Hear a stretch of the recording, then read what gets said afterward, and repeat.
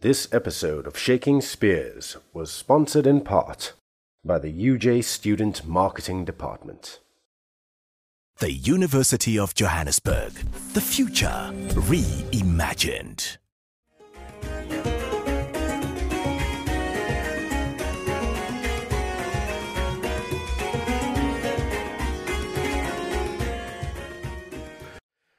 Okay, hello and welcome to another podcast of Shaking Spears by Think Theatre. I have with me today, although it says Brian Hiles underneath it, it's actually Cara Roberts. As you may know from our episode 1, they do share a living space, and so they're probably using Brian's device. We also have our directrix and producer, Claire Olivia Mortimer. Hi guys, Hello. welcome.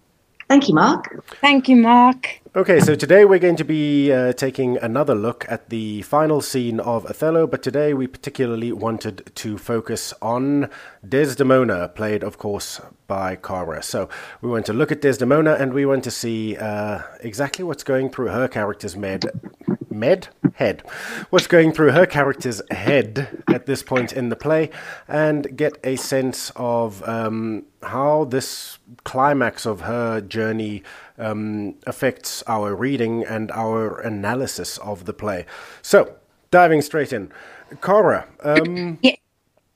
why, in your opinion, does Desdemona refuse to name Othello as her murderer after she's been choked, ostensibly to death? Othello certainly thinks so.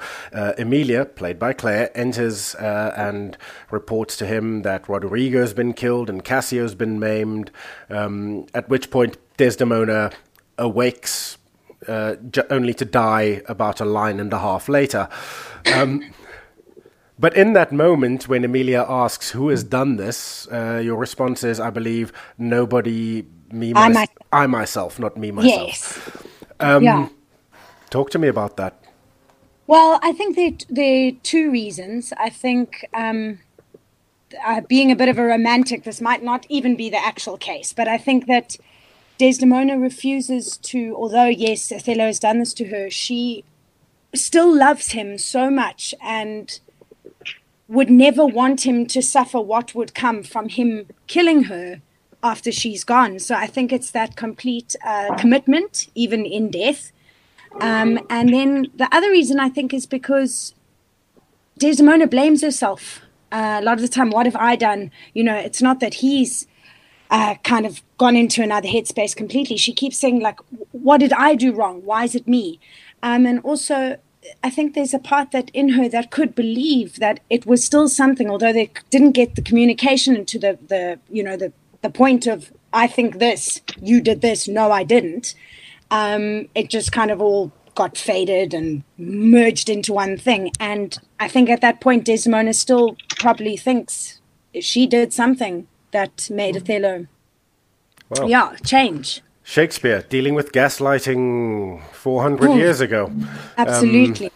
The idea of putting an idea in someone else's head and trying to convince them that their version of truth is not necessarily so. Claire, anything that you'd like to say or add to that? I think that Cara did that brilliantly. I think I don't really have anything else to say. The whole idea of her taking it on herself, emotionally and physically, as it turns out in the end, really just stands to her character. It stands to her purity, her loyalty, and of course, most importantly, her love for Othello. That even in death, she will take one for him, if you know what I mean, just to put it quite crudely. And that's what makes it so tragic. Well, it's tragic anyway, but so I think Cara really handled that, so I don't think we need to handle that. Yeah? Let's just jump straight on to the next one, which is the massive contrast just before that when they are arguing, which to my mind seems to be the first time almost that Desdemona actually stands up for herself since Iago's got inside Othello's head and it started poisoning Othello's mind against Desdemona. When it essentially comes to a stand-up, shout-down fight between the two of them. The handkerchief which you gave to Cassio, he found it then. It seems like it seems like the first occasion that they have to actually communicate properly with each other, and they miss it.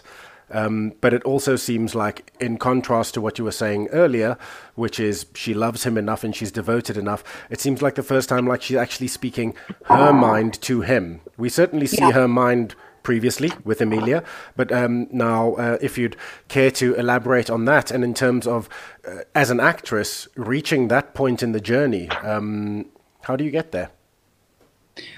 Wow. I only ask the small questions. It's fine. Yeah, Mark. When we started rehearsing, I always tried to kind of keep it quite together. You're doing Shakespeare, and it actually took Claire saying to me, like, she's just realized in this scene, particularly this line, that she's going to die. Also Othello's performance then was... Tlaganipo. Yeah, in Tlaganipo. Wow, Tlaganipo. We just got to a point where Claire would work with both of us, and performing it, once you start believing the story, it's not only putting yourself in it, but not only for Desdemona, for Cara. If my life had been threatened like that, I would scream, I would try and get through. But in terms of the contrast, I think Desdemona has seen something in Othello's eyes or in his demeanor that she knows. And if all she can do is get these little screams out, but it's not like he's going to step back and make a cup of tea and sit down and say, okay, let's see, his mind's made up, and she knows that in that moment.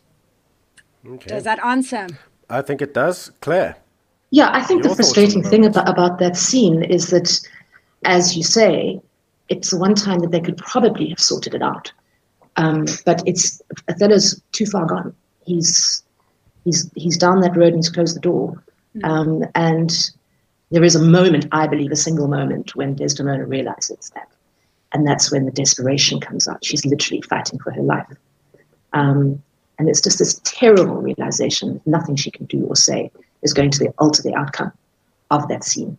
And I think as an audience member too, we sit there so frustrated because it could all have been fixed. Of course, it can't be fixed because then there's no tragedy. But it's just so beautifully written like that because we're all invested in it. For goodness sake, someone just tell the truth. Yeah. And of course, it doesn't happen. Yeah. Henry Irving, I think, very famously changed the ending of the play to be a happy one, in which Othello's strangulation didn't work. Okay. And Desdemona got back up. It was to please the King of England at the time. But Claire, please speak to me about how this final scene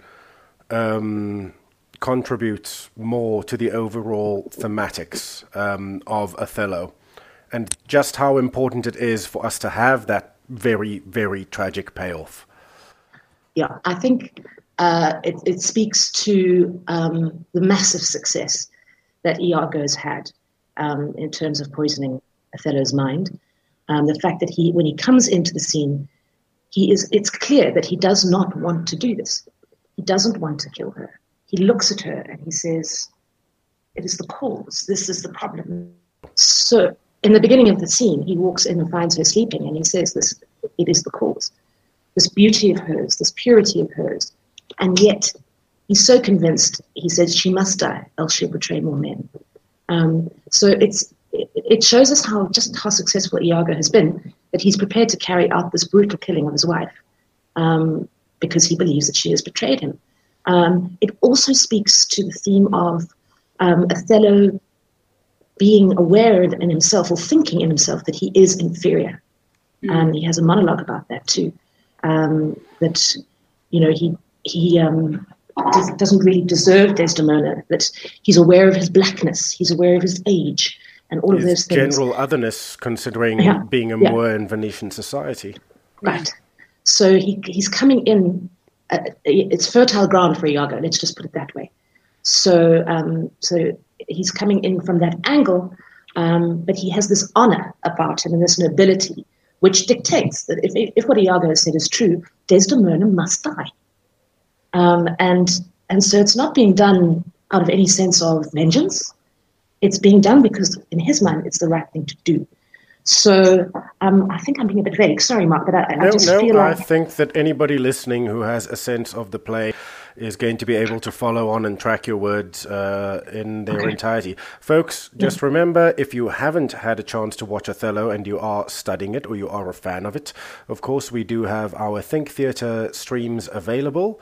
There'll be a link in the description below for who you can contact so that you can watch those online. They really are world-class productions, and not just because I'm in them. Oh, Mark. Yes.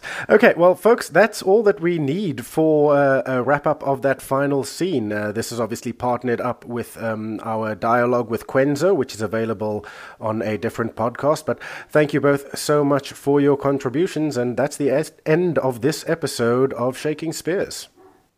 Thank you, Mark. Bye. Thanks, everyone, for watching. Thank you.